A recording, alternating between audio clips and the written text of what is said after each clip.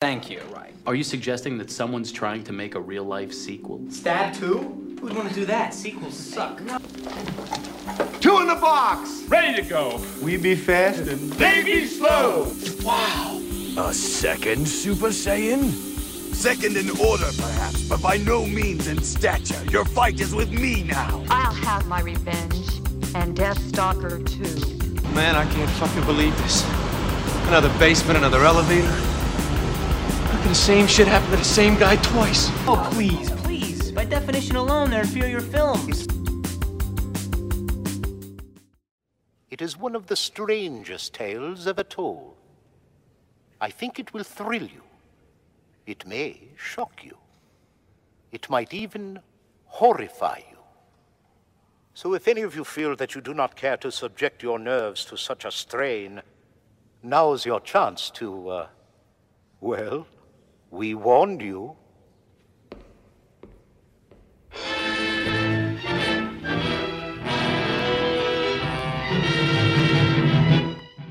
Well, happy Halloween, boys and ghouls. It's your host at Inside the Sequel, Chris, as always, and you're listening to Inside the Sequel. You know what this is. This is the podcast where we talk about sequel movies that do not get enough love or attention that they deserve. And we've gone through a whole month of spooky films and even spookier guests. If you're tuned in this far, you were probably curious who that special guest was today. And to, peeling behind the curtain a little bit, we have a director of a previous film that we have covered in the podcast. Again, if you're tuning in for the first time, we talked about this film a year ago with Anthony Buziak, aka Boozy, from the Terror Table podcast. We talked about Hell House LLC 2, the Avondale Hotel. And then now, a year later, we are talking with the director of that sequel, along with the original Hell House LLC from 2015. We have Stephen Cognetti. Stephen, how are you today? I'm great. Thanks so much for having me on, man. Yeah, and thank you so much for coming on, too. On Halloween, I'm scared. I'm getting goosebumps, talking to really cool people who make really cool films on there. It's the greatest day of the year. There you go. It is, yeah. So is this like a Christmas month type thing for you, like a holiday like that? It is. Like actually, Halloween, the day, is a little bit of a letdown because it's kind of like, it's bittersweet. It's the last day of the season, and it's like, tomorrow's November. It's going to be, November stinks. But so, like, I love the build up to the 31st and the month of October. Even it's September. I mean, it's just that feel. It's the fall. Like, the fall has a smell, a look, a feel, everything to it, and I just love the season. I love everything I can do to make horror movies that reside within the season. And one, we didn't shoot anywhere near that season, but we tried to make it seem like it was the Halloween season as close as possible. And two was the only one that we actually shot in October. It was actually late October and then went into November though. But one was was a Halloween movie. But we shot that in May, so. Yeah, I was gonna say, like, in one scene in the first one when you see the people lining up outside to enter it, I was like, I'm getting the chills of like waiting outside a haunted house in October.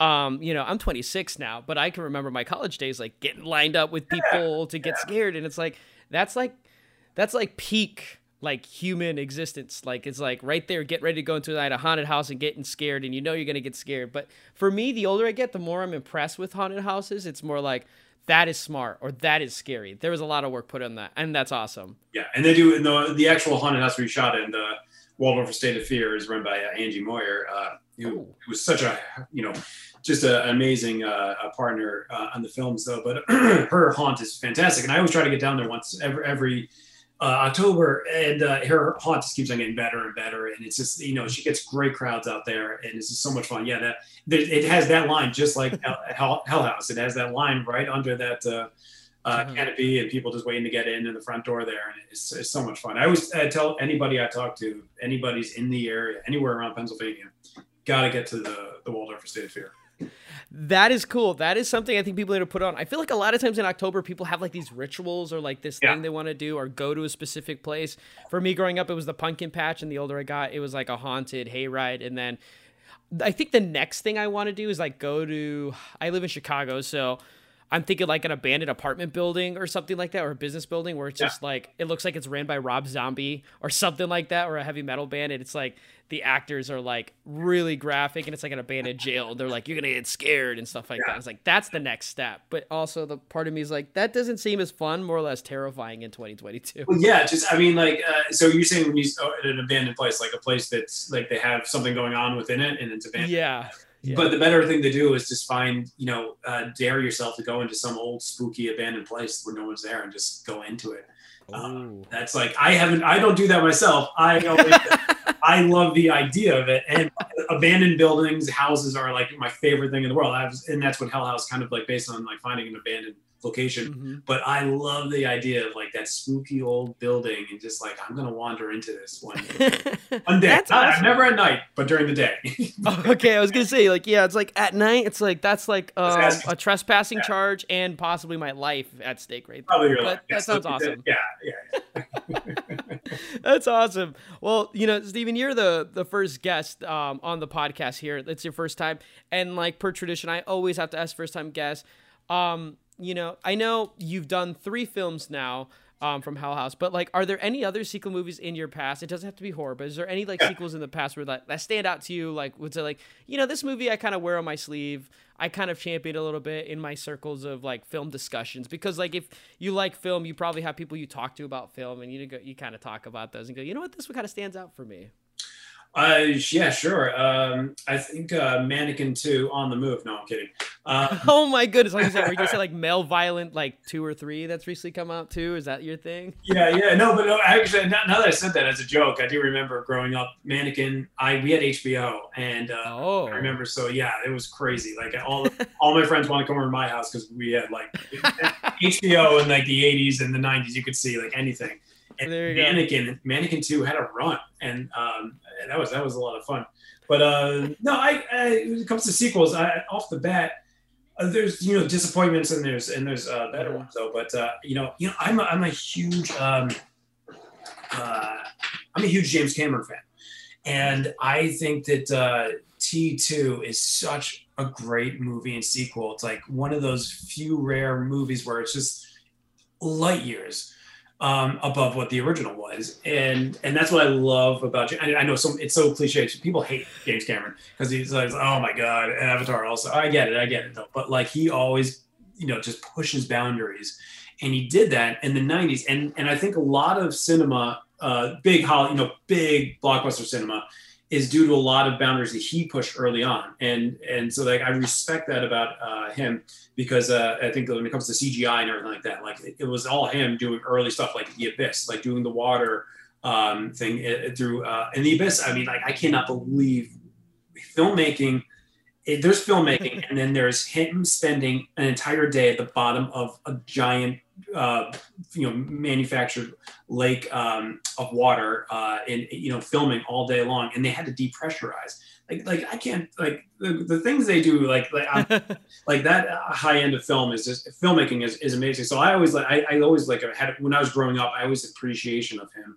And I think like when I was like making like early films, like just like with like a home camera back in like the late 80s, early 90s, and mid 90s, I always was thinking about things that like Cameron did, and The Abyss and Terminator are always up there. And Terminator 2 is just an amazing sequel, and you don't see that these days, and it's really tough to do, which makes me think about like what's going to happen with Avatar. I love the whole idea of like they're doing the whole planet thing again, but it's going to be all water. It's going to be in the ocean and stuff like that. And like, how do you do that? How do you recreate that, but do it with water and ocean? I think it's going to, and I'm excited to see that whenever that comes out. Yeah, you nailed it right on the head. Like James Cameron is a guy who has done like maybe some of the best work in cinema. And it's like, it's almost like he's too good to like, and it's easier to hate and criticize. It's more trendy, edgy to bash than like to be like, oh, Cameron's whatever. But I unapologetically love him, and I'm a huge history buff. And when they discovered the Titanic wreck in '86, I have been since I was a little kid obsessed with the Titanic. So then of course when he comes out with the movie, that was like that was like, this is the best thing. Yeah, I love Titanic. Yeah, and I love Titanic because it was like the first VHS that I ever saw that had more than one tape for the movie. And I was like, how is that a thing? And then I was like, oh, that's why. And oh man, with Avatar 2, I think once that trailer dropped, I felt like that shut a lot of people's mouths. I think they were like, oh crap, he's legit with this. Like, I think it's the meme of it all, like him talking about doing Avatar 3, 4, and 5, and you know, whatever. Basically, a Fast and Furious trilogy of Avatar movies before even the second one's been announced. And yeah, I'm excited for it. And T2, 100% is fun. Also, he gave us Edward Furlong, and without Edward Furlong in that movie, I wouldn't have gotten Pet Sematary 2, which I'm a huge fan of as well. That's right. And that's Pet Sematary 2. That's also getting back to the horror genre. That was a movie. I think that was another like one that I saw on HBO when it came out. And I bet it was. Was that mid 90s? Was that like 95, 6, something like that? It's like 94, I think. Okay. I'll have to look at my Scream Factory, but I'm too ashamed to admit that I have a Scream Factory. Anybody who listens to this are huge boutique label nerds, and I love them. But okay, but that's awesome. It's not, you're A-okay in my book, Steve. You got like really good two solid picks right there. You said you like Pet Sematary 2, 100%. You're already we're in the green. And then you say T2, I'm like, yeah, chef's kiss right there. So, what about, so it sounds like you had like HBO Max, that's pretty cool. I probably would have hung out with you. I'm guessing you probably had Mortal Kombat on like a Dreamcast and like all the guys that were going over there to play games.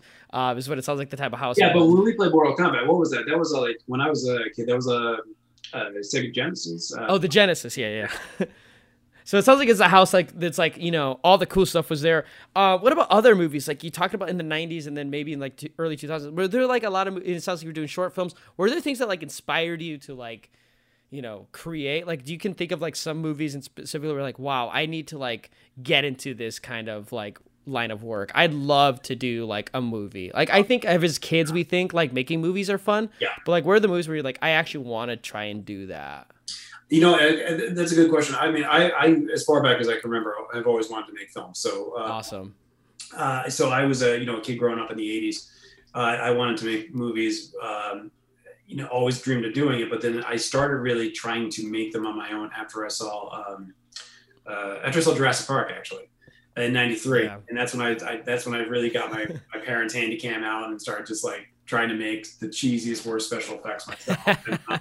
And just made terrible stuff. And that's the best thing about trying to be a filmmaker is getting all the awful out early and quick but even when you're older and trying to make films and in film school and out of film school, it's just great to just shoot anything, no matter how bad it is, and that's how you learn, though. So I never really got to make anything real until I got to film school, though. But I was always trying as a little kid. But I mean, in terms of movies that inspired me, I mean, like I think growing up in the '80s and early '90s, I think Spielberg was Spielberg, and that's when he was making those classics, and that's when, like filmmaking became like such like a huge thing to like. It was like the Tiger Woods for little kids was Spielberg in the 80s and 90s, and I mean, probably not so much as now though, but now like everybody's got a different director, and there's so many amazing directors now. It's just by the time it was like it was Lucas, it was Spielberg and a few others, and Coppola, but the Spielberg had the big Hollywood, the big spectacle movies, and so I think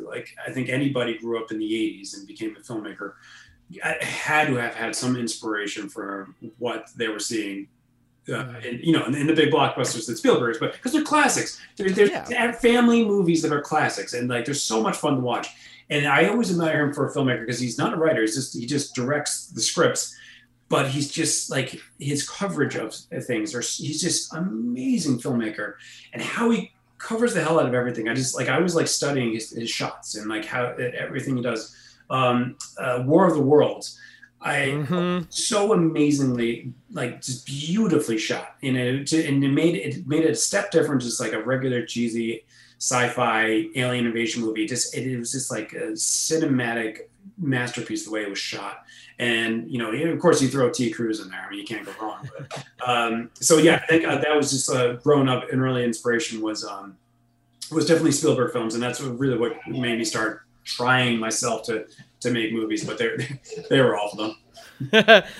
So you ended up going on, I mean, your big stuff in 2015. You do Hell House LLC. Yeah. Were there like any like horror movies like that you kind of were like implementing, or things that like, I saw this movie growing up, maybe you weren't the biggest horror movie fan, or maybe you were. Yeah. Were there certain horror movies that you grew up where you're like, I like to like do right with my movies with those kind of movies? You know what I mean? 'Cause when I watch Hell House LLC, I see nothing but love for horror and just like the idea of like creating cool things and pay homage to the Halloween gods in that movie. It's just such and absolutely. So when it comes to horror, when I was a little kid, and it stuck with me my entire life, and still I make movies, I base it on this movie, but it's, for me, nothing gets better than The Exorcist. Oh, wow. I think that's the greatest horror movie ever made. I think it holds up today, and I don't think it's been beat, ever has been beaten or will be beaten. But so I think that inspires me the most in my writing, and I always try to make scares, and I always try to do things that are just as subtle as The Exorcist. Exorcist is so terrifying without anyone, chasing you or screaming, jumping out of closet and going boo. It's just the look. It's just everything that's on camera, but just like subtly on camera. And it's so that's the thing. I always actually, whenever we get to set for a new film, especially my latest film, which is my first non-found footage film, 825 Forest Road. It's coming out sometime in 2023. But like whenever I get everyone together, I always say the height of scare is, the height of terrifying is The Exorcist. And when we go into this film, let's try to reach that. And I always set that as a bar, knowing that we'll never reach that bar, because to me that's like, but I always like setting that bar high, because even if you come miserably short of that bar, you're still going to make a horror film. And so that's what I always set our bar at. And I did that with Hell House, and I just wanted to get scares on that level. And if you get a little close to The Exorcist, I think you're going to have a good horror film on your hands, even if you're still far short than what they achieved. And I think everything that Friedkin did on that film was just brilliant. So yeah, I think that's the biggest inspiration. That's awesome. I recently rewatched The Exorcist, and I remember the very first time I watched it. I wasn't like a kid when I watched it. I watched it when I was like 18. And it was something like I felt like I had to. It was like a rite of passage type of thing, Yeah. The big thing with me, and I'm sure listeners know, they know. For me, I was a kid in high school who, instead of going to parties and talking to girls, besides having the courage to talk to girls, it was like, I'm going to Family Video on Friday nights. I'm getting Little Caesars pizza, and I'm renting anything at the Family Video shelves that I can get my hands on. And it's like, I see The Exorcist, I see these other types of like prestige, to my mind, prestige horror movies that are like iconic. And it's like, I'm not watching those until I get like, get my wings, I guess to say, it's like I'm watching some of these straight to DVDs and like, these sequel movies of like original works. Like I was watching Pumpkinhead 2 that I still don't even remember Pumpkinhead 2 before I watched Pumpkinhead. I was watching all the Nightmare on Elm Street movies, sequels, because, I stumbled upon Nightmare on Elm Street and then I just loved the franchise after. But like, I think it kind of helped me and appreciate when I got to these, almost like, how do I say, like such iconic horror movies, and then I have a love and appreciation for them. But then I don't think I would have appreciated them more if I didn't watch like, unknown, almost unknown people's works, those straight to Family Video horror movies, those straight to DVDs. And it's like, those are people who love horror movies and are putting, their time and money and other people's work and effort into that. And like, for some sort of pleasure viewing. And it's like, it kind of elevates those movies, but it kind of gives you an appreciation more for like the genre. Yep. And that's why I love those movies. And with The Exorcist, I think, I don't know, because I'm such a history guy, and obviously with social studies, it's like, I love to hear I like to think about movies in terms of like stories and like eras. And it's like, I think Universal Monsters gives way to like, the 40s, 50s, where there's like a lot of war movies because World War II obviously was scary. And then in the 50s, you get the nuclear arms race, big monster and sci-fi movies, which I love. And then you get the 60s with like The Hammer, and like you start to get romance and violence in movies. Mm-hmm. And then The Exorcist comes out, and then that's like a complete just like balls to the wall horror movie, and it's made by a prestige director. It's like, I love Vincent Price and the Roger Corman movies and stuff like that. But then you get William Friedkin, who did like French Connection right before that, and an Oscar nominated director. And then he's going on and he's doing this. I think is insane. And I think it sets a precedent later on for other, like, you talk about Spielberg. Spielberg did Jaws first. That's a horror movie. Yep. And then he goes on and starts doing these more prestigious things. And I think it became like a rite of passage to do horror movies. And I love that trend where it's like the horror genre is kind of like the stepping stone. It's kind of like the rite of passage now for movies. And I think that's so cool. And for you, you know, talking about you love Spielberg and then, like, you know, The Exorcist, I think I'm like, oh, that works perfectly. That sounds like exactly how it should be, almost in some way. It's like, I don't love Peter Jackson's Lord of the Rings unless, you know, you watch his early, like, Australian horror movies and then realize Smeagol's scary as hell and those ring wraiths are scary. And you wouldn't think that unless he did those movies. Yep. That's awesome. But I guess, like, hell is a theme though, and so I think that's a fun theme in all of horror, and I think that's, I've always been drawn to that, like the idea of hell and the idea, because it's just a very scary concept, whether you believe it or not. You know, and most people don't, but it's just like, but what if? And if there is that there, so I think that's what the Exorcist kind of brings that out. And another film that I loved so much, and I think this was late 90s, early 2000s, that it really explores this idea of hell, is oh no, it was just in my head a second ago. What's the movie with Sam Neill in space? Oh, it's Event Horizon. Event Horizon, yeah. I don't know why I blanked on that though. The Paul W.S. Anderson film. Yeah, that film was so terrifying, and it's the idea of like if something went to hell and came back, what would be on this ship? Mm-hmm. And it's such a cool concept, and so, like, I think, like, that's a lot of inspiration for me, is like crossing into another realm and coming back, and then what does that entail? And so I just think that's they did such a great job with that film, and you know, horror in space, hadn't really done, and that level, like, more paranormal, and you know, obviously there's been horror in space with Alien, but so I just thought it was just a new way of doing it, though, and I thought that was such a terrifying movie. So, man, you must be a huge fan of Jurassic Park, because you're talking about Sam Neill, and then you're talking about Jurassic Park earlier, and now you're talking about his horror movies after that. I mean, it's really hard not to love Sam Neill, but you're gonna hate me if you listen to my earlier episodes about Steven Spielberg. I love the guy. I didn't watch Jurassic Park until, like, before Fallen Kingdom came out.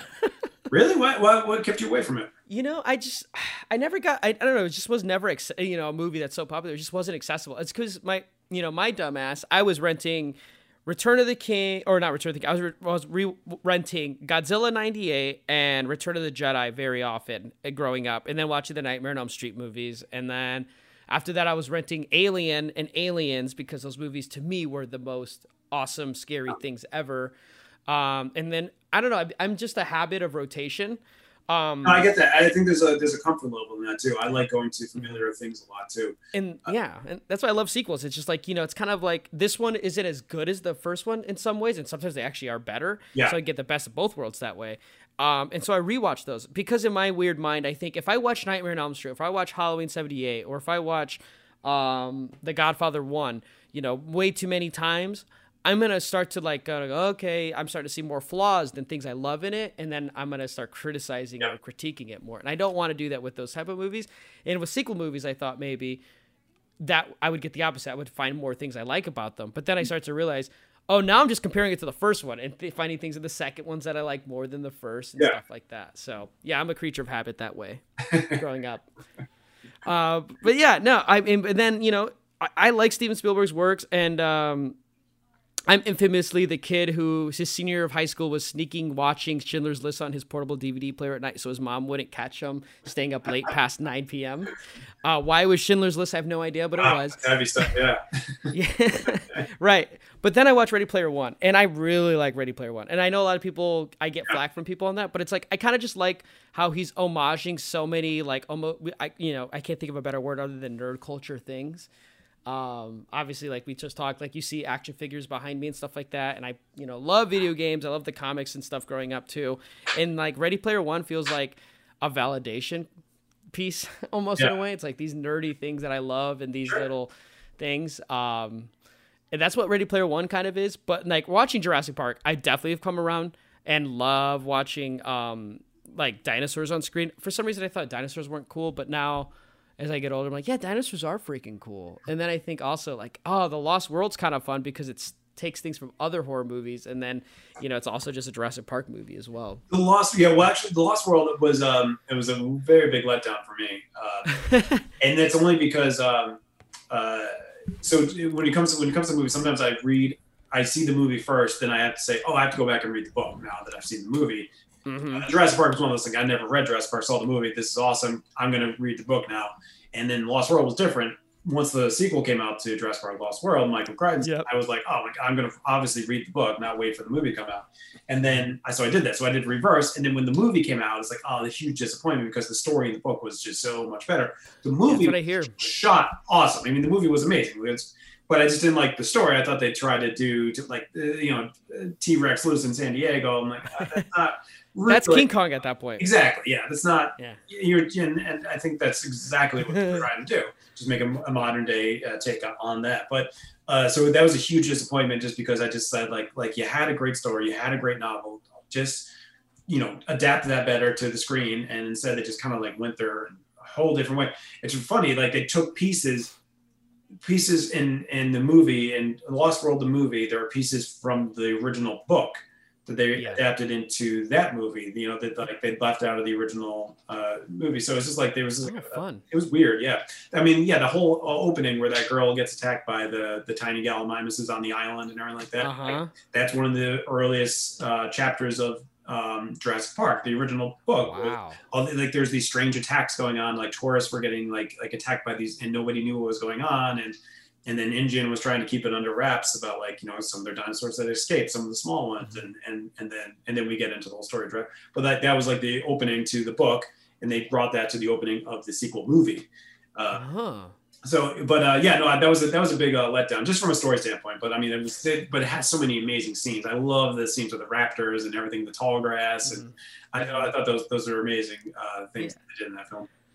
Yeah, no, I hear those books are circulating where people are actually coming out and saying, like, on YouTube and TikToks and stuff like that. Like, I don't know, go read the Jurassic Park books. They're actually amazing. They're fantastic stories. And and Michael Crichton was, rest in peace, an amazing author, and gone too soon. But and those two books were amazing. He wrote also, speaking of, this is a little divergent on we're speaking about Michael Crichton. He wrote Sphere.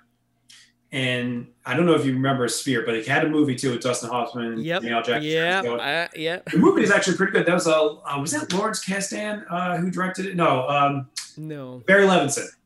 Yes, it was Barry Levinson. And that movie was actually pretty good though. But the book itself is it's spooky, and it's it's because all these weird things are happening to them while they're trapped on this underwater habitat, researching this, what they think is an alien vessel.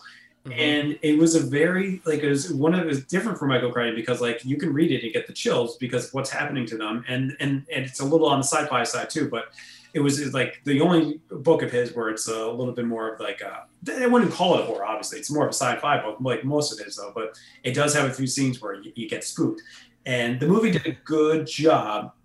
But the thing is with Michael Crichton, his books are so good and superior to everything that will be on screen, no matter what. Even Jurassic Park, the original, is an amazing film and will go down as legend of all time, stand up to everything. But that book, nothing beats it, and it's so worth going back and reading these original stories by the authors, and it's just incredible. I always recommend that to people. Oh, you're the first person I know that's actually seen Sphere. I thought I was one of the only people that I know that have watched that movie, and I watched it when I was trying to be a Dustin Hoffman completionist too. So that shut that. It was right. Sphere was. I think they did a great job with that. They. That underwater claustrophobic things and weird things are happening. And one thing that didn't, I'll tell you this, they did because you know the story, so I could tell you it might mean something. But one of the spookier scenes in the books was that a man was walking through the habitat and he found Dustin Hoffman's character or something like that, and he's like, hey, and Dustin Hoffman's like, oh, you must be from the Navy. That means we're saved. I'm gonna go to everyone. He's like, the Navy, sir, and he's like, no, you're from the Navy, right? He's like, I don't understand, sir. And he's like, well, you're the only one here. You must be from the Navy. I'm going to go get everyone up. Runs off, gets Samuel Jackson's character, and they come back, and the guy's gone, nowhere to be seen. And and it was an aberration created by someone's mind. But he actually appeared, and he was on the video screen, so he was actually able to go back and like watch the video. He was like, there was someone on this habitat with us. I promise you, walking around, and that's like a spooky, eerie thing that you're on this trapped at the bottom of the ocean, this habitat, and there was someone else down there with you. Yeah. When you get into things like isolation like that, that's always what works for me. I mean, Ridley Scott obviously it like mastermind that. Yeah. Yeah, I love sci-fi horror. I love like those isolation, like in a different, otherworldly settings of horror is always. I mean, that's like horror. When like if you ever read like a book of like how to write a horror film, it's always like make them trapped somewhere. Well, speaking of horror, it's Halloween. It's October. Yeah. You know, Steve, do you have like any sort of like a lot of people, it sounds like on Twitter, which I know you're on too, maybe you see them. A lot of people do like a 31 days of horror challenge, or they have like rituals and like, annual watches or something like that, or challenges during October. Do you have anything like that? I know for me, it's usually, you watch Halloween 4. Like at the end of September, and then you watch it, to kick off your October, because that opening is so good. It gives you just peak October vibes. And I do love any film that really gets the season, and just as I said, it's the season. It has a look, a touch, a smell, a taste, of everything. It's everything about the season I love. And I think for me, like I don't have a ritual on this, but I always try to do it every Halloween that I can. I always like to watch Trick or Treat. I think that which one? Because there's a few is it the anthology Trick or Treat?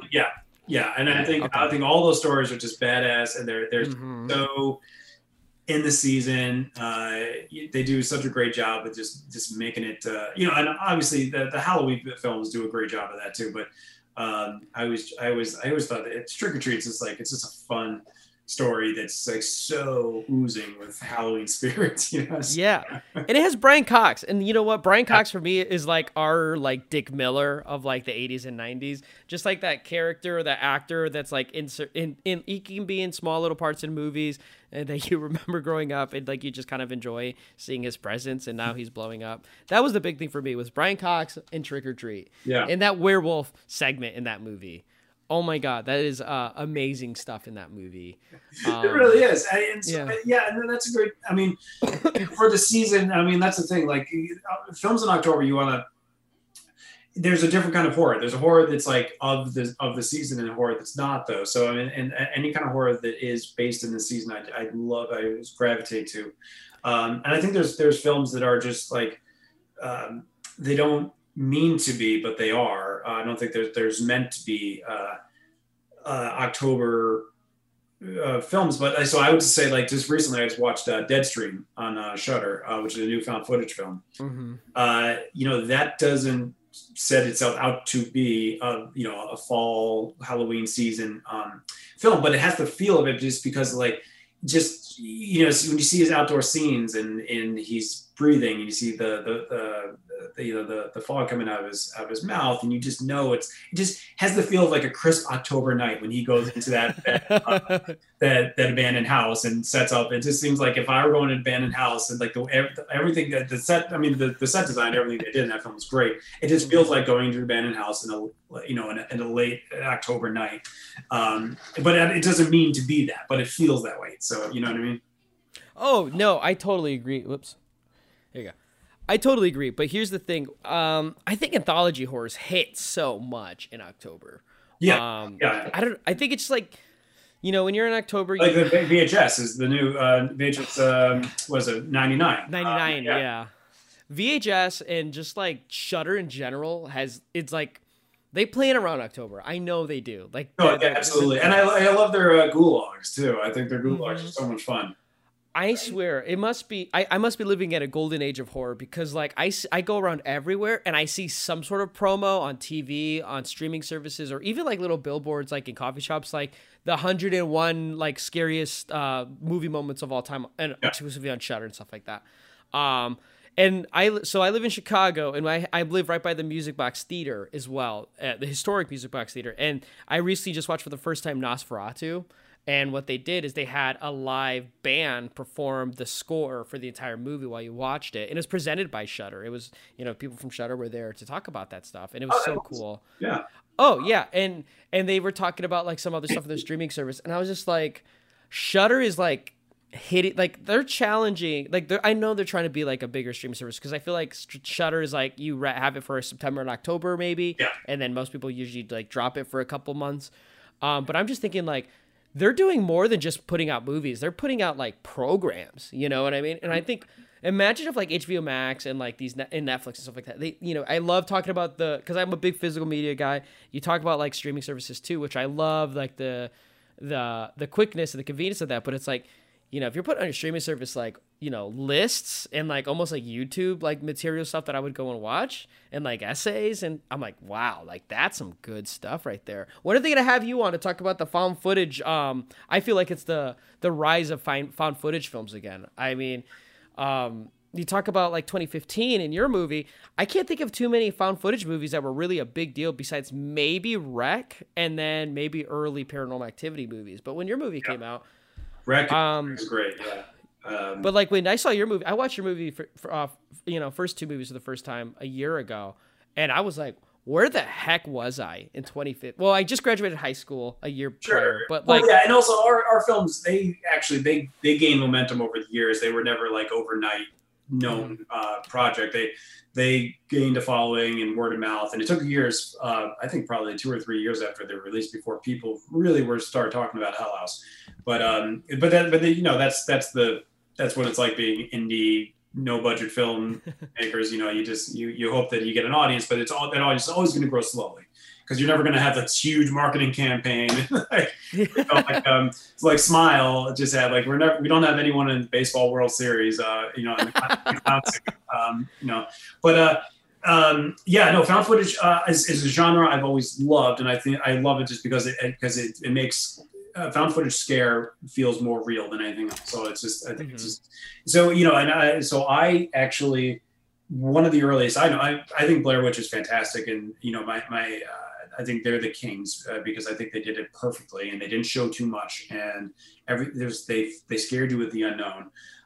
But for Hell House, I was really inspired to go the doc route because of really great found footage film out of Australia that I love. It's called Lake Mungo. Yeah, that movie is synonymous with just the genre in general. I still need to see it. It's great. It's shot like a straight documentary, not really found footage, more just like a straight doc, and it feels so real. It's just like what they did with that movie, I think is amazing. And then when I was formulating Hell House and like how to present it, I've always wanted to. I love like Dateline NBCs and like all that stuff, and like 48 Hours, like mysteries.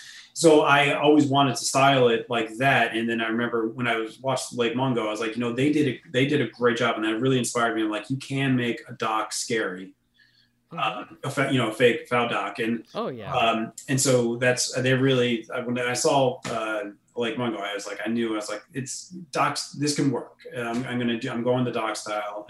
They did it great. And so that's what I kept it to that model. And it was, when I was always describing to people, I was like, it's Dateline, but with ghosts, instead of like, missing, someone murdered someone. It's like, they're, it's paranormal. So. Yeah. I feel like your film in 2015, I feel like there was two different options. It was like, you watch the POV documentary found footage films, but they were almost like studio films. Yeah.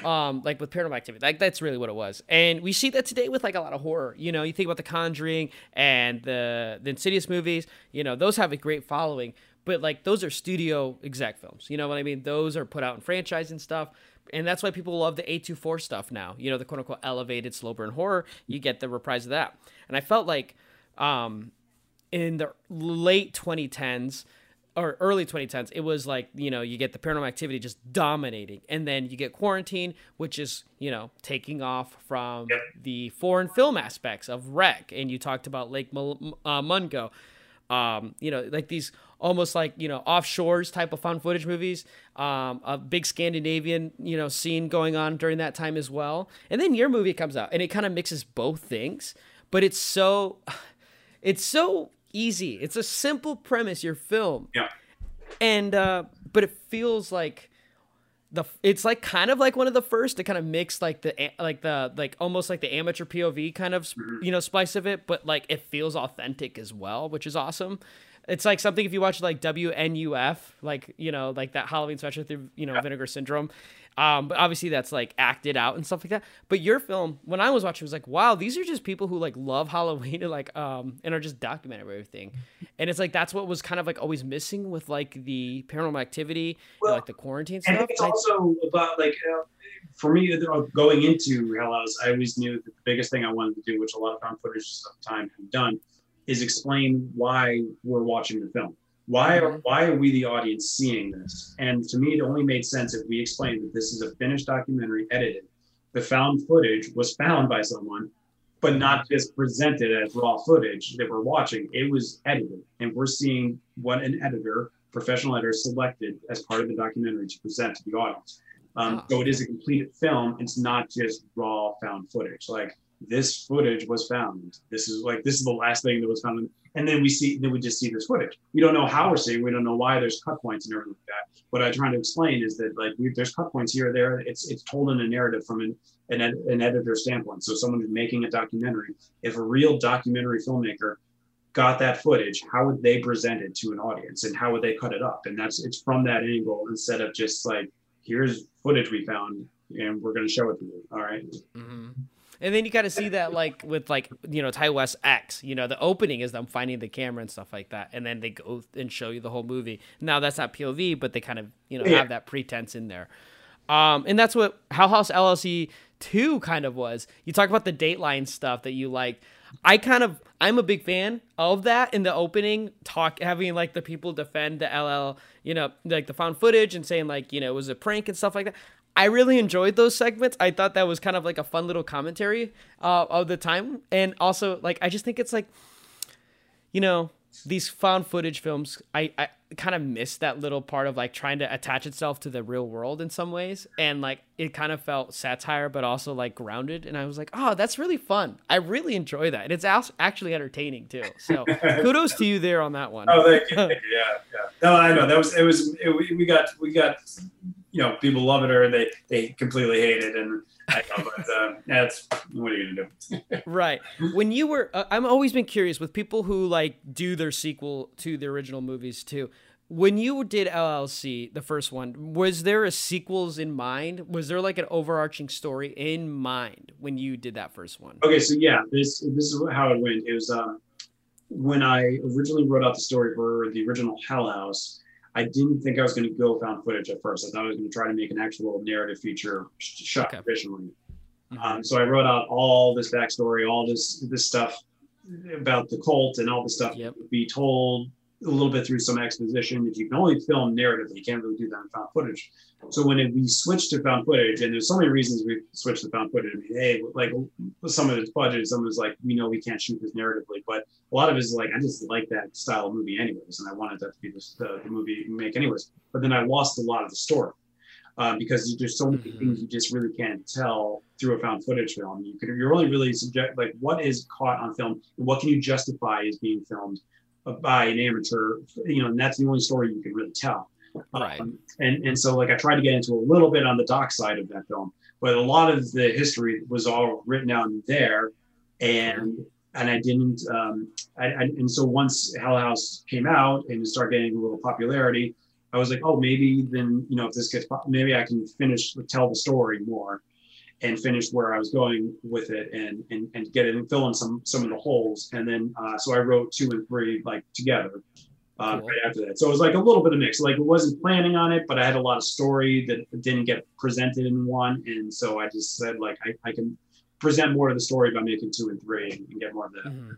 Because that's what it kind of feels like. It feels like there very, very much is cohesion in those sequel movies. It's not like Halloween 1. If you watch Halloween 1, 2, 4, and then 5, and then the Cult of Thorns shows up, and you're kind of like, it feels like that's kind of shoehorned in some ways. And then some people, now we have timelines now and a lot of sequel movies do that. But with yours, it kind of felt like there's some cohesion with that. And then like at the end of the Hell House LSC first movie, which I think is excuse my language, is fucking crazy and awesome all at the same time. I was like, I know there's something like quote unquote demonic going on in the background, and like of course it's gonna be in a haunted house, right? But it just feels so like the danger in the horror feels so real, and like I hate to bring out those things like on YouTube. People put out video essays of like events and isolated incidents and like do whole video essays on those things, which I think video essays are cool for YouTube, and it gives you so much story and stuff, and there's so much creativity there. You felt like with your movie, it kind of blended that in, and then also tied this all, like you talked about earlier, like this what if factor of like, otherworldly horror that's going on. And like, if you told me in the first 25 to 30 minutes of the movie, I'm like, I don't know if that's going to be that type of movie. And then the more and more of the movie came on, I was like, yeah, there's actually something going on. And it doesn't feel like it's cheap scares. It's a very calculated, very kind of like meticulous, like you're not trying to scare us just yet. And I felt like you were like holding out a little bit. Yeah. And then you kind of got, some scene. I love it when horror movies, and your movie did the same thing, where it kind of goes unhinged like midway through the movie, and it teases that, and then it goes away, and then it comes back later on. And I was like, just sinking my teeth in a little bit more. Yeah. So I don't know where, maybe that was an Exorcist piece of that, when Reagan becomes to slowly transcend, and you're thinking like, what the hell is going on? And then you're kind of waiting for that final confrontation. I like a slow burn. I like setting up, and I like taking my time to set up instead of, just like hitting the audience over the head from the get go, which is fun. It can be fun, and I think your first act, you got to do something big. But what I like to do is spend the first act setting up a mystery enough to get the audience just to lean in and say, okay. Go on. I'm interested. I'll see where this is going. And I think that's so much. I think that makes, as an audience member, it's fun when you're presented with this, like, what the hell happened? And that's what the first act it does in Hell House. It just shows like something messed up happened. We don't know what it was. Come with us through his acts, second and third acts, and find out what happened with us. And you gotta hook them in through that. And that's what's fun about writing it. It's just like the whole thing about those like Dateline mystery stuff. Like it's a mystery, and it's fun to try to figure out what happened. And when you're writing these movies, you can just create any mystery you want. And it looks grounded in reality somewhat, because we know that things like this have happened before, like these chaotic events that are caught by some amateur's video. And, it's usually something, it's grounded, like there's like a fire breaks out and people are trying to get out, or, and that's what really the whole opening scene is based on, a real life tragedy like that. Was it that bar or like that comedy venue that lit up and they were trapped in there? Is that? Yeah. It's from the, I want to say the late 90s. There's a band playing in Rhode Island, and their pyrotechnics caught on fire, and everybody, and the thing about it was that nobody really knew at first. It wasn't part of the show.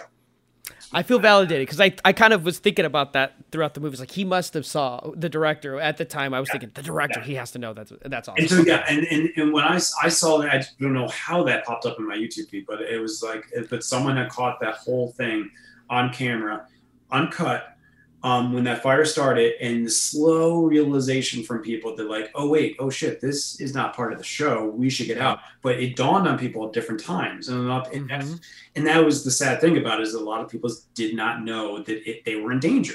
Right. And so that was the whole thing. But like, and that's a real world thing, and it's happened, not just fires, but it's happened in many other instances as well, where you're trapped and you have to get out. And so that was the whole premise of the opening, was kind of trying to make something seem real life.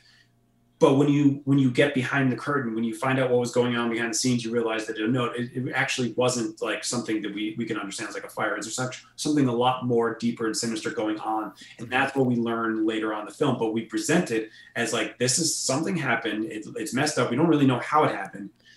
Let's find out. Also, props to you. I love that. I think that's so cool. And it's like, just like I said, I was thinking about that event, and I was like, you validate. That's awesome. Thank you. I'm tapping myself on the back. I'm like, yes. But actually, you're right. But like, very few people ever caught on to that. And I think if you ever saw the video, you would actually think, oh, that must be where you got it from. And a few people have reached out to me and said, like, hey, have you ever seen that video of that bar fire? And I would say, you know what, come to think of it, yes, I have. And it was actually something that was in my mind when I was writing that whole opening scene. Yeah. Well, you also have a real good tendency to like understand anxiety as well, because when that opening segment of like the craziness going on, I'm scared because it's like there's a bunch of people panicking and stuff like that. And I'm thinking like, what are they running from? And then it's like, well, actually, I'm more afraid of the chaos. Yeah, and it's even more different than in a haunted house, than in anything else. Because you just expect people to be screaming and running in different directions, and like you would never know something was off, and that's you're already in such a claustrophobic area as it is, and once people are starting to push in a mosh pit to get out, then I think that's a lot of people's worst nightmare, is being in a situation like that. Yeah, and props to you for finding a very, very scary walkway down to the basement as well. Those scenes of like just the walkway down to the basement. Well, that's like, stuff is fitting to find is something that fit the script, and Angie's place, the Waldorf State of Fear, it really fit the script. And when I met her, she gave me a tour of that place, and she had read she read the script and she walked me around. It was great because she's always like, we can film this scene, that scene, we can that's cool. We can do that scene here. And I'm looking around, I'm like, yeah, it works. She's like, this will be 2C. And I'm like, that could be 2C. That works. You're right. Let's do it. That's awesome. She showed me the basement and I was like, oh, I don't know how we're ever going to film down here, but it's spooky. It was where they're, most basements at old places, that's where they stored all their junk. So you go down there, there's just like old furnaces and things, pipes, a bit, you couldn't even move down there. And I'm like, we film down here, but it's got to all get cleared out because we have to have there's going to be 20 extras down here scrambling for their life. A girl chained up, clowns and folks. And she did it. She got it all set and it worked out though. But the basement is so terrifying, and I always hated having to film down there. We filmed down there in every movie, and every new cast member and crew member that came on, they always I want to see the basement, and I'm like, okay, you can see it, but you're gonna have to be down there for a while, and you're not gonna like it. Once you want to, and they didn't, and it was a lot of people did not like, but everyone was a trooper though. Like in 3, Bridget Abrams, who played the girl who's she does the kiss, she kisses the clown on the nose in that scene. She was down there by herself doing that scene, and and she did it, and she did a great job with that. But it's such a gross, scary place. Yeah, that basement looks like the little epitome of turn the light off in the basement, and then run up the stairs because you're afraid something's chasing you up the stairs as a kid. Exactly what that feels like. Yeah, I mean, I don't know what's scarier, that or the seance scene at the end of the second movie where they're explaining everything, and I'm like, this is creepy. It's like old New England kind of creepy. Yeah.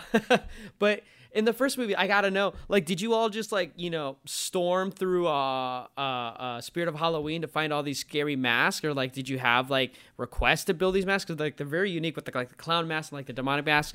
When I was in college, we actually had a haunted house. Unfortunately, this is the part where the internet cancels me. I was part of a fraternity, but we weren't one of those fraternities. We were the smart, nerdy fraternity on the block. But we had a haunted house, and we all worked together to build the props and build the sets and the little segments for each scare. And, we would just go to Walmart and stuff like that and buy scary masks and stuff like that. And rigmarole costumes and things like that. And I'm curious, since your movie, it's one of those few where it's outside of maybe something Hellfest, where everyone's dressed up in Halloween costumes, which shout out Hellfest from 2018. I'm curious, do you create your own mask and the get ups there, or do you find something and go, that's creepy as hell, I want to buy that? It's a mix. So the main scary mask was the clown mask. That was created. So we had that made. It was a mask that was created for a different reason. We repurposed it, and awesome. I had sketches.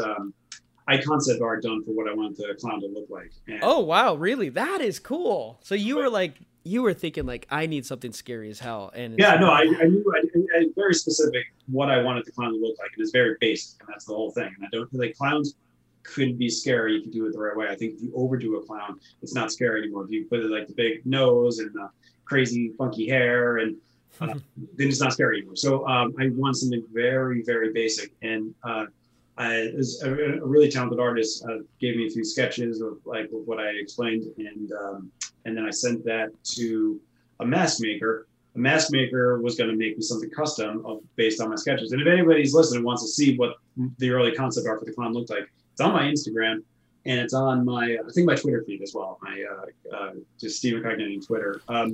Follow him on Instagram to see these creepy clown things, and then inspire you for next year's Halloween costume. So the guy sent me a mask like the day before we started shooting. He was like very unreliable. I kept on like, I need this mask, I'm shooting soon. He's like, and then he said, I think he said something like his studio flooded or something and the mask got ruined. It was basically like my doggy and my homework story. But then he sent me something, it was like unusable. It was just like as if he just like patched it together like the night before and mailed it overnight. And it was like, and I just showed it to Angie. I'm like, this is not useful, but like, do you have anything that's like a little, just like as blank as possible, so that our makeup artist can then take that and then make something based on our sketches. And so that's what she did. She found something like, she had like a silicone mask that really had no features or anything to it. And she took that to Lex Ann Rosser, our makeup artist for the first one. And Lex added like, the blood and the black to the eyes and all that stuff. Mm-hmm. And it was more it was exactly to our sketch. And so that's how that was worked. So that was more custom specific to the film. And a lot of everything else that's in the film is mostly stuff that Angie had in her font already. Like more wow. Yeah. So there's a few masks we bought from specialty places. There's things that the cloaks wear. But their masks, they were specialty items that were custom for the movie.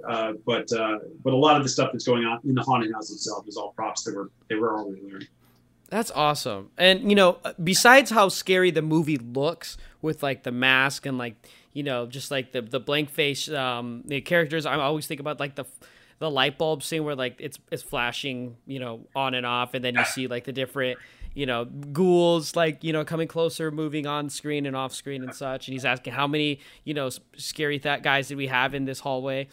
That scene awesome. I gotta know, like, where did you find the cast? Like, did you put like a casting call where there's some people like you personally knew that you wanted? Because it feels like everyone is very natural in that setting. Like I said, that's one of the strong suits I know for me and a lot of people who really enjoy Hell House LLC. It's the cast, like, it's people I'm comfortable going through this like journey with and like figuring out what was going on. I think the popularity of Hell House comes from people like the cast, and I think the cast, I think. Is so important to that film and the film's success, because I think they were great. And that was a very laborious casting process. It's the first time I actually really went out and cast. I made some short films where I did like very limited casting up, but this is the first time where we did days and days of like bringing, I can't remember how many people, but like all day long, new person coming in, and it was just like doing that for days and days till we whittled it down. And but yeah, we put out a casting call and a lot of people answered it. And cool. And it was fun. And my wife, she worked at the Lincoln Center at the time. Okay. And so she gave us like she let it, like, she finagled it some way that we were able to use a room at the Lincoln Center for auditioning. Wow. So it made us seem a little more legit than we were when we reached out to actors, be like, you're going to be coming to the Lincoln Center for your audition, sir. So I think, to some people, like, this seemed like a very low budget indie film, which is it's exactly what it was. But then they get the email from me saying, meet me at Lincoln Center for your audition. They're probably like, oh, maybe this is a little higher end. But no, then it's just, they get there. It's just me and Joe Vandelli, my producer, with a little camcorder and taping them. But it's whittling them down to those five main people. Adam Schneider, who plays Mac, he's a good friend of mine. He's been a good friend of mine for a while. That's awesome. We've made short films together, and he's acted in a lot of my stuff before that. So he was someone I always knew wanted to be a part of it. And I worked him into Mac. Jared Hacker is another friend of mine. He plays Tony. He's a friend of mine, but I hadn't really thought I was going to cast him in the film. But I asked him to come in and read with the other actors. Oh, cool. So I was casting. He was helping me cast his part, I never considered him for that role. It's the whole Harrison Ford thing. It really, really is. And yeah. So he's just, because I know he's a good improv actor and everything like that. So I'm like, hey, Jared, can you do me a favor? Just come in and read with the people that are auditioning. And he's like, sure, yeah, come on in. So yeah, exactly. As that's going on, I'm like, he's really interacting with all these people very well. Like, why can't he be Tony? And then it was Ryan Jennifer who plays Sarah, and Danny Bellini, Alex, and Gore Abrams who plays Paul. And those three were the three, people that I didn't know that I auditioned, and they got called back and brought in. We would like audition them together. I'd bring like a few of them in to like talk to like Alex and Sarah to audition in the same, and like do like chemistry reads and stuff like that, and then finding Diane and also Jed Krieger is another actor I did know, and I worked with him before, who plays the journalist, and he's an excellent actor. I wish I could have used him more though, because he's like on doing like Netflix shows and stuff like that now. He's in Punisher, but finding that group and having their dynamic was really important. So we tried to. I had them all go when we drove out to the location to shoot. I made sure that they were all in the same car together. So, and I told Jared Hacker, I said, make sure you guys are playing some of those dumb card games to pass the time, and just like get to know each other better, and everyone gel. And then I think they were already bonding by the time we got to the town. They were all having a great time with each other, and then they started hanging out all the time. So after we got done filming for the day, they would go to the bar. The five of them get drunk together and hang out, and they're really close, and they're still really close. That's the thing. Like five of them are good friends, and I know that Danny and Gore are making a movie together and stuff. And so some good friendships have come out of that. And you're right, the cast is so important. I think Hell House's success really is a tribute to the five of them and how well they did on screen. Awesome. I'm so happy to hear that because it felt like pretty genuine, and I feel like a lot of movies kind of stand on their own besides what the movie's about, because people enjoy the cast and the cast members, those characters, Yeah. There's a lot, especially I feel like when you do, I don't have to tell you because I know, but with like found footage films or POV films, that person behind the camera and the people that are involved that you're getting up in person with, you have to enjoy those people, or you have to like dislike them to the point where you just don't like you love to not like them, like those attitudes, because it becomes almost personal in a way. You think about, I feel like POV films, like found footage films like that, aren't as like popular now, and it sucks because I think with your films, I can't think of really many films after the first the first three where that's still a thing, where it's like, Paranormal Activity is not doing that anymore. They did something completely different now and went back in time. And then it's like now you have the webcam, POV movies now. And that's like the new trend. And I think those movies. Unfriended Unfriended? I thought Unfriended was awesome. Yeah. And obviously, the other web came out last year was I'm blanking on. That was such a good movie. I'll think of it before it's out. Okay. But I love that genre, and I think Unfriended was like the first of the webcams, right? Yep, Unfriended. And then they had Dark Web, which I actually think was a pretty good film too. Yeah, no, I thought it had some good scares in it. And then John Cho did Searching, which almost got him an Oscar nomination as well, which I thought he should have. I thought Searching in 2018 was a phenomenal webcam movie. I think that's just like, you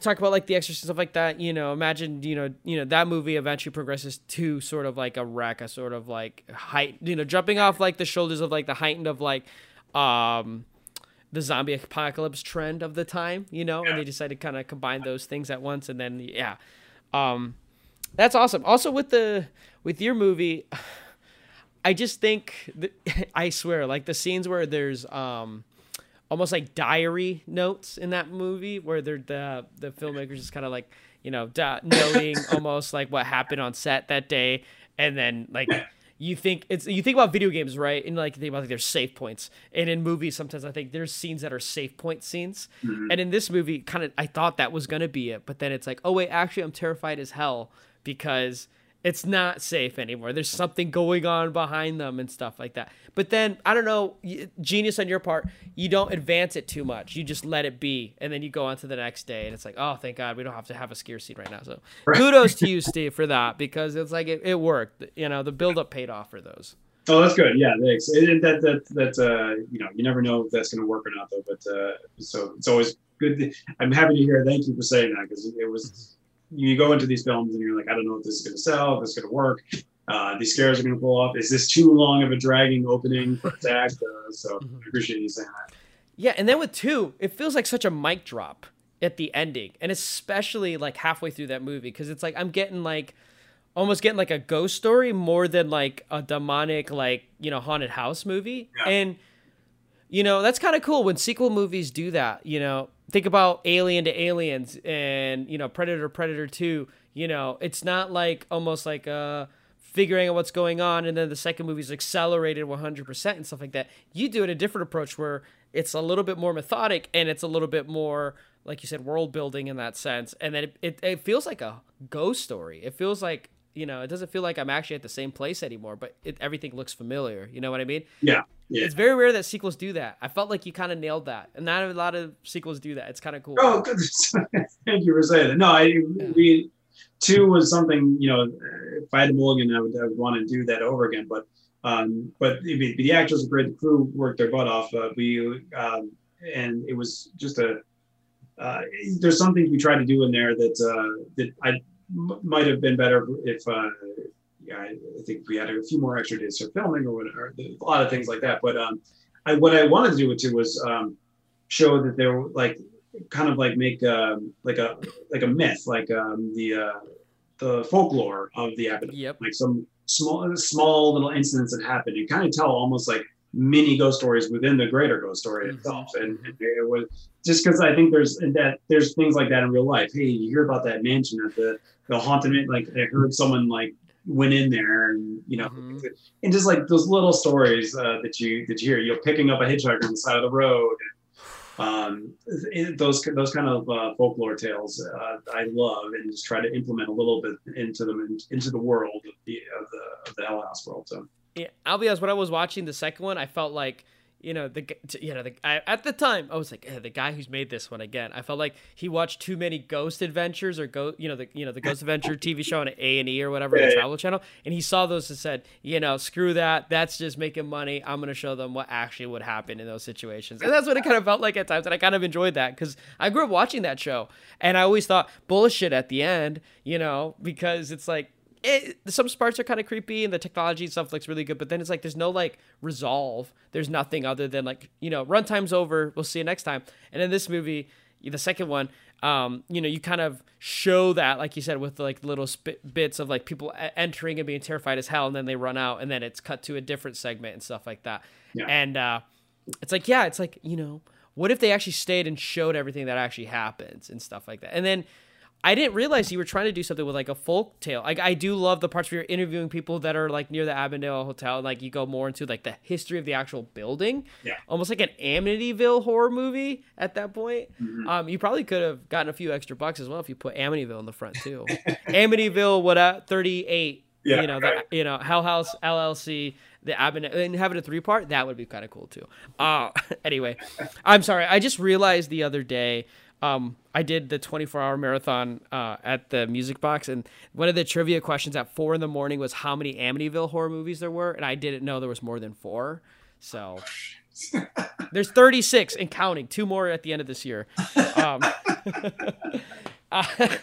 So, I'm thinking, how can I get filmmakers some extra money? I'm like, maybe make an Amityville movie. I think I get some money off of that. Here it is. Yeah, it's right in front of us the whole time. Yeah. But then it's like, I feel disingenuous in saying this, but like, a lot of, the trends with horror right now also have to like coincide, I feel like, with boutique labels and like physical media. And like Severin pulled out like the folk horror box set that had recently come out. That catalogs different folk horror movies from like the 60s, I think, all the way up through the 80s. And I know with like Robert Eggers and like the A24 movement with like the slow burn, folk horror is becoming such a big thing. And then you make this movie. I had no idea that was the intention, which I do believe because like, the New England inspiration, like especially the ending and stuff like that. I felt like it was something predated horror. And I think, I don't know if you meant to do it or not, and now I'm hearing you did. I'm like, kudos to you, Steve. Like that was pretty good. You're ahead of the trend. It's kind of crazy almost to hear about that. Yeah, no, I don't think I've been I just make what I like, the story that I like, that I want to see myself and I want to hear and tell. And you know, and sometimes I might mistakenly fall into something, a trend of some kind, but it's not on purpose though. But I just make what I like. Well, so tell me a little bit more about Lake of Fire, which honestly, you know, was that based on the Johnny Cash movie song? Are you a big Johnny Cash guy? Yeah. No, I mean, Yeah. nothing against Cash. I like him, but no, it's not about nothing to do with Cash though. But yeah, that was. I mean, so 2 and 3 were written together. So there's elements of 2 that set up 3. Yeah. Okay. Cool. So and you know they all tie back to 1, and and I always knew that I wanted to end the third one on a kind of similar event to how 1 went down. And so a big inspiration for 3 was Sleep No More, which is promenade theater, interactive theater, where you walk amongst the cast of the actors on these huge sets. So Sleep No More is an amazing thing, and it's in New York, and it's Macbeth. And you put on a mask and you are just walking through all these elaborate sets, and the actors are just acting out this like really dark version of Macbeth, and they're going all around, and you could follow anyone you want, and they go up and down. And the thing I loved about it is that I thought their sets were so elaborate and cool and creepy. And when groups were following actors going through the cemetery to chase them off and go to another set, I would stay in the cemetery alone by myself, because I was like, now I can just like study the set and be a creeper. And but like, so I just thought that was really cool. And so I wanted Insomnia to be like that, to be kind of like interactive theater where participants are coming in, not just like another haunted house. That'd be something different. Why are we bringing people into the Abaddon? Who's putting something in the Abaddon or like that? So 3 was like kind of, it came from that real play that I love and enjoy so much. It just like, you know, 1 has its inspiration in other areas. That's awesome. Okay. Wow. That's I didn't, you know, put that down as like a New York list thing. I had no idea that was. Sleep No More is amazing. If anybody's in New York, you have to go to Sleep No More. It is absolutely out of this world. It's just you'll never see anything like it. That's so cool. And it looks like you're working on a 4th film as well. Yes. I've been away from it too long, and I've always wanted to get back into the Hell House world. And, you know, I've been working on that film, 825 Forest Road, for so long. Yep. And it's, you know, it's in post. The post is wrapping up, so that's going to come out soon. But while it's been in post, I've been just like, I want to get back to Hell House, but I never really knew how to. And we were always thinking about doing like a prequel series, but we were never able to get the backing that we wanted for it. So I just said, you know, obviously not doing anything in the Abaddon Hotel that's a sequel, because it's you know, burned down. So that story's done. But is there a way to tell the stories that I want to tell about the history, but not without making prequels? So this isn't really a prequel. It's set in present time though, but it tells more of the story of the back end, with starting with the original movie that's not related to you know, Hell House or the Abaddon Hotel. So that's where this is going. So we're going to shoot in the spring, and it will be out in October of 23. Wow, shooting the spring and release in October. That's awesome to hear. Yeah, I mean, it's wow. a really big turnaround, but I was gonna say, you're busy. You're gonna be busy. Yeah, but you know, it's found footage films. You can turn around a little quicker. This last film, 825 Forest Road, has been in post production for like 10 months now. So obviously we got to turn it around a lot quicker than that. But you know, but Hell House the Hell House films are able to be turned around quicker because they're found footage, and the way they're shot is a little bit more raw and supposed to have that raw feeling. So it doesn't need all that post finesse and tweaking that you have to do with other films. But yes, I will be very busy. Well, I'm excited to hear about this new film that you've been, you know, working on. I mean, when you do films like this, do you ever think about distribution? How do I get this movie out? Like, do you think, I mean, 2015, you know, streaming wasn't at the height it is now, you know? So like, were you thinking old school, like, I'm going to send out some DVDs and, if it gets a following, maybe I'll do like, cool stuff like VHS releases and like all that other thing? Or, what was that like? Well, Hell House 1, yeah, that was like every filmmaker has when they make their first film, like how am I going to get it seen by audiences? And so I did the route of film festivals and just and then from there sending it around to distributors. And we got into 2 film festivals and it was a lot of fun. It's a film festival called Telluride Horror Festival, and it's in Telluride, and it happens, I think, right before the big, or right after. It's right after the big Telluride, the real big Telluride festival. But this one's just like a horror film festival, and it is awesome. It is. Cool. They have all these they have these 2 old historic theaters that are beautiful in downtown Telluride, and it's so much fun to screen your films. Like the town comes out, everyone's supporting, and they get such awesome indie, good horror films at these festivals. And every year, I follow the films that go there every year subsequently. It's such a good festival. So yeah, so the first time it was ever seen was at Telluride,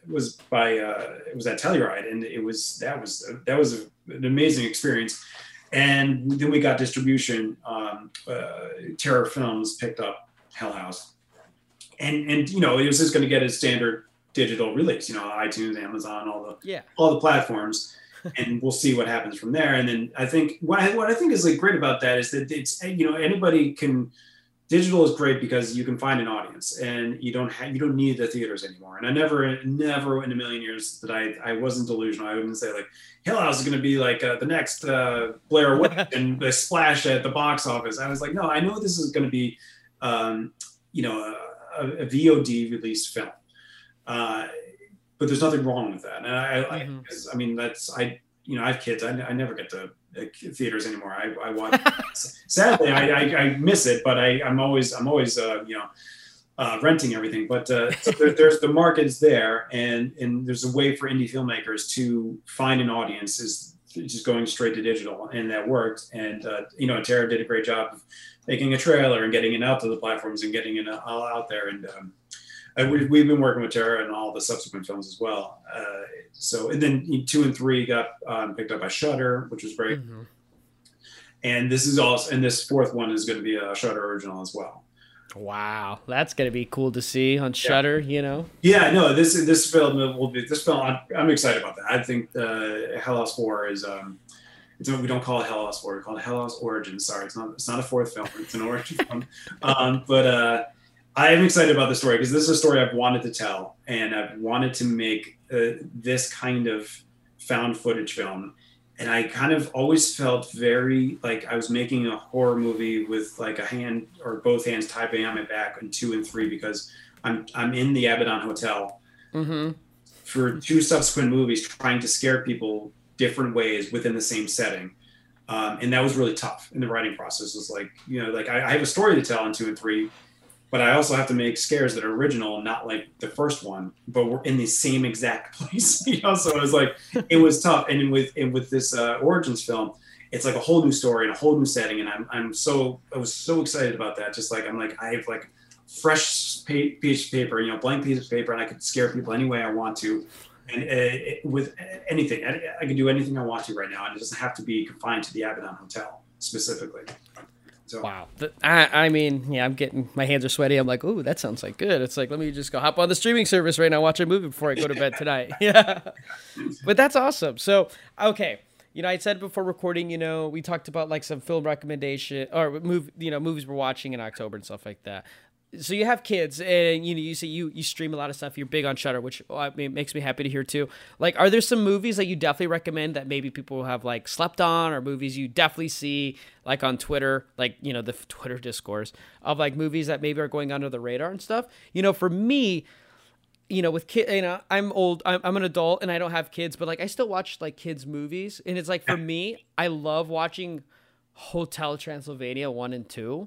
Like that's like good stuff. And I've heard like the Goosebumps movies by Eli Roth, I hear, are actually pretty good. I don't know, do you have anything like recommendations like that? And I think with like Under the Radar, because I think it gets trashed on too much, but like, people need to go watch or rewatch The Munsters by Rob Zombie. I'm a big fan of that. I think that's like, embedded in some sort of kid's enjoyment in some ways.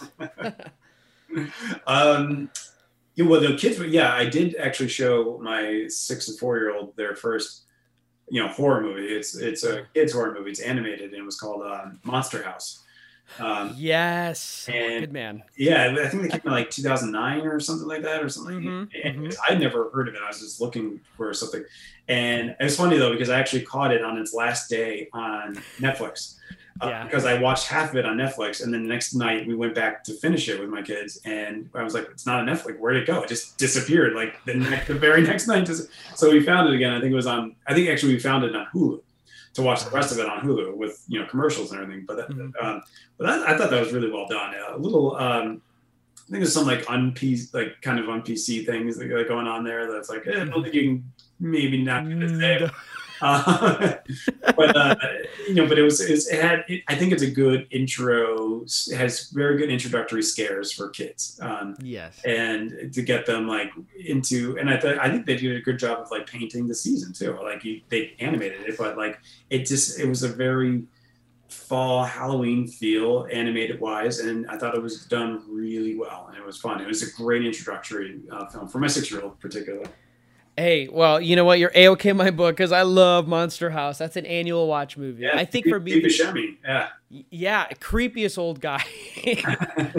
I think the big thing for me is like that's a movie that tells me you don't have to, like I think everyone goes through that kind of mindset, especially this is Halloween. When we're putting this out, as people maybe kind of get worried about dressing up because they feel like they're too old or too cool to dress up now. And that movie kind of reaffirms, like, if you love this thing, then like surround yourself with people who do like those things and like have the confidence and to be yourself. And it's like, I like that, and it's like watching that movie every year since that movie first came out. I was like, yeah, I feel good about myself and like around this season, I don't have to apologize to anybody. No, so. You shouldn't. I read a tweet recently, someone saying, they said like if someone comes to your door, knocks on your door for candy at Halloween, and it looks like there's like teenagers that look like they might be like a little too old to be like let them go, like this. Why? They're just having fun, they're hanging on to their childhood. It's such an innocent thing.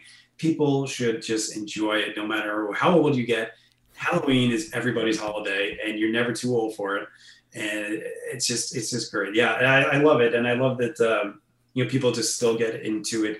I think the thing about Halloween is that it's not going away. I think it's only getting more powerful every year. I feel like it's just the celebration's getting bigger. I feel like people's decorations are getting more elaborate, and I love that. I love that it's not something that's just like trending downward. Like people aren't really decorations aren't really coming out. I think it's going the opposite way. I think people are getting more and more into it every year. And I love that because it is the best month of the year for so many reasons, but also just for the scares. But I love it. And I love that it's just it's just growing. I feel like it's as a season and a holiday, it just keeps on getting better and bigger. Yes. Oh man. Okay. Yeah. That I 100% agree with you on that. I think you nailed it on the head. It's only getting better. And same thing with horror. I feel like horror as a genre I feel almost like we're in a golden age. You can put something out and it can catch an audience and it could catch a following, and then you never know what's going to happen with it. And if you're going to keep making movies that were like those Hell House LSC movies, it's like I'm going to be watching, and I know a lot of people are going to be watching because again, those movies still get talked about. It sounds like you have kids and stuff like that, but there's a following in that loves these movies. And like I said, I think it came out at a really, really good time. And I think that's why it kind of sets itself apart from a lot of other movies too. Thanks for saying that. And it's not a sequel for sequel's sake. There's a story to tell here that I've been wanting to make for a while, and now I have the opportunity to make it. So I know a lot of people are kind of like, oh, like another one of these films, another another paranormal, another this and that. But I never would really want to get into that. And I wouldn't make another Hell House unless I didn't think there was something there to tell and good that people will enjoy and something original. And I think that's why sequels, I think sometimes people forget, sometimes the people who come back and do those things are because they're trying to tell more. The freedom of the success of the first movie grants freedom to whatever the original intent was in some ways, Yeah, I think sometimes people forget that with sequel movies. Yeah. But no, Steven, hey, I really appreciate, those words, giving insight in those movies. For me, like movies that like I tell my friends after I watch them, like, holy crap, go watch this movie I haven't seen and stuff like that. And, for me to hear you and talk about things like that, I think it's like I get to watch this movie in a whole different lens now. And I really think that's really cool. I'm excited to hear about the new stuff that are coming up. I don't know. For some reason, when I watch the Hell House movies now, I'm going to think like the guy's making is like, he's probably watching Jurassic Park in like the background while he's making making this movie and stuff. And it's like, I don't know why, but that sounds awesome. No. It was great. Horror's always been a favorite genre of mine, and I grew up reading Stephen King, so that's the thing, and that's another influence. I really forgot to tell you. I knew as we're winding down, I'm just going to throw out my one last influence. I love everything Stephen King. It's always been my favorite. I'm that kid in grade school sitting there with a giant 1,200-page book of The Stand, the uncut version, sitting there. I remember at 7th grade, just like taking that giant Bible-sized book and plopping it down my desk and like in between classes and reading that, loving every second of it. Yeah. So are you big on the Stephen King movies though? Are there a few like movie adaptations that like you're like, yeah, these are some of my favorites? Well, I mean, Mike Flanagan, I think, kills it, crushes it, and I think we're talking sequels. I think Dr. Sleep was awesome. I mean, for sequels, King doesn't write a lot of sequels, and for that was an excellent sequel of a book that I loved, and I thought Flanagan did an amazing job telling that story visually. Yeah. So, but I know when it comes to Stephen King movies, they're very hit or miss. And the reason that because they're such elaborate, long stories that don't translate to film, it's so hard to take a 600,000-800,000 page story and put it into what you need to do, like a 90-95 minute movie. So I think there's a reason to that. There's just some things that are better left told in words in a book. And when you try to adapt it, it's just not going to work out. And I think one of the biggest examples of that is the one with what's the movie with Tim Oliphant in the snow with the alien.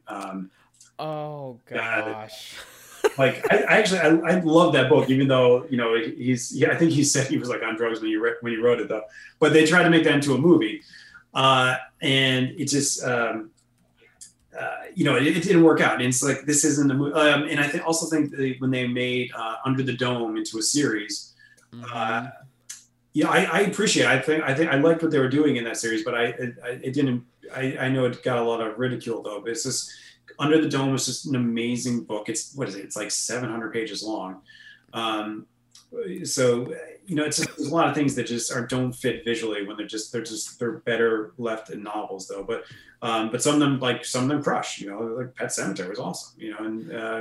I think The Shining was different. I know it was like they had their butting heads. They butting heads a lot on it though. And if you tell The Shining the original way that King wanted it, you have the Steven Weber version, which is a lot different from the Kubrick version, but.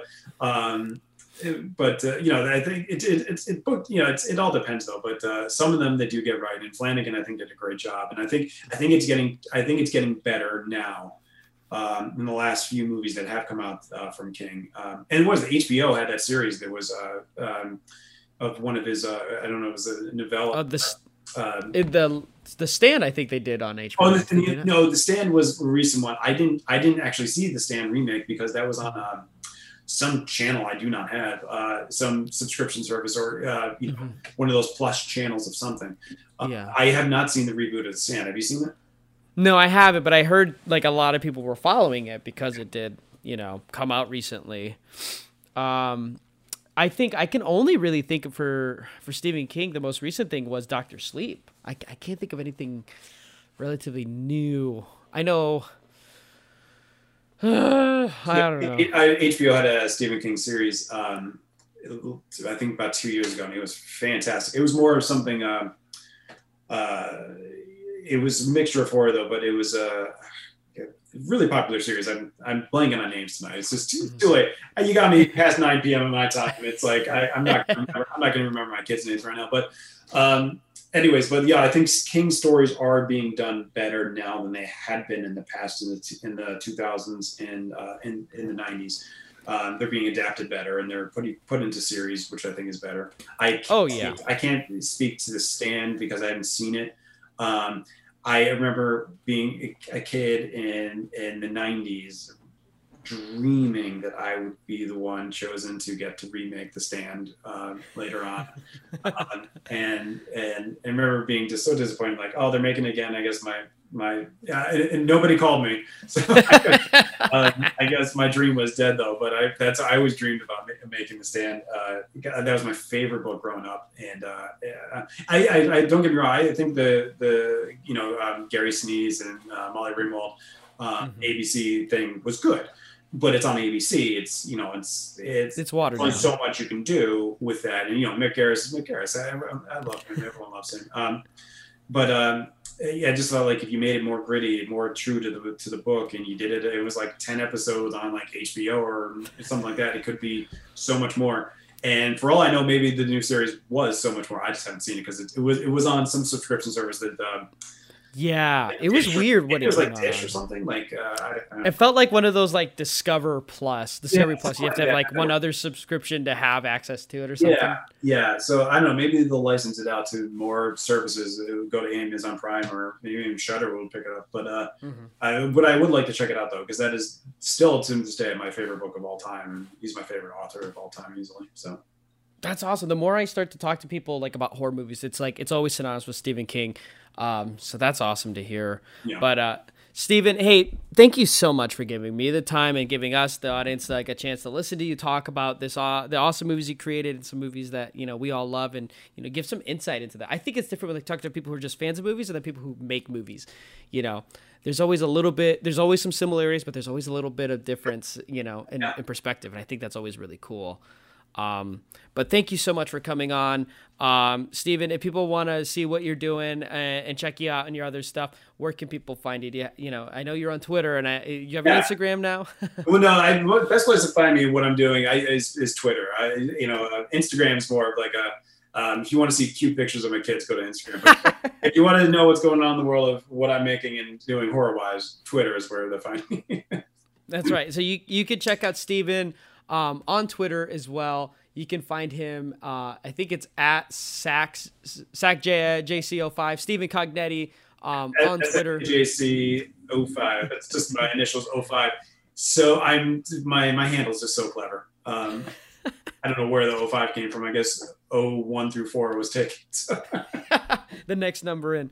Yeah. But if you want to follow Stephen, I highly recommend you check him out on there as well. He's got 2 big projects coming out next year as well, so make sure to check him out there to find those things. I know Hell House LLC 1 through 3 are on Amazon Prime, and you can watch them on Shudder, I believe, as well, and they are on Tubi. So shout out Tubi as well for carrying the streaming services with awesome content as well. Yeah, Tubi's great. But Stephen, thank you so much for coming on as well. If anybody who's listening, this is your first time listening to this episode, don't forget to subscribe to the channel. You can follow us on Twitter at SequelPod, as well as you can email the show for any recommendations or, just any fan mail. We always love to read some of those things as well. You can email us at sequelpod@gmail.com. If you want to follow me, Chris, I am on Twitter as well at Hertastic_Chris. Follow the YouTube channel at Hertastic Reviews as well. But other than that, what's your favorite, found footage films? If you have any recommendations we didn't get to talk on, definitely post it on Twitter as well. We'd love to see those as well. But other than that, if you aren't watching found footage films in October, are you really caring about cinema? Also, thank you all for following the show during the month of October. It was a lot of fun to have awesome guests, including you, Stephen. And we hope to see you next month as well. But other than that, everyone have a spectacular Halloween, and we'll see you next time.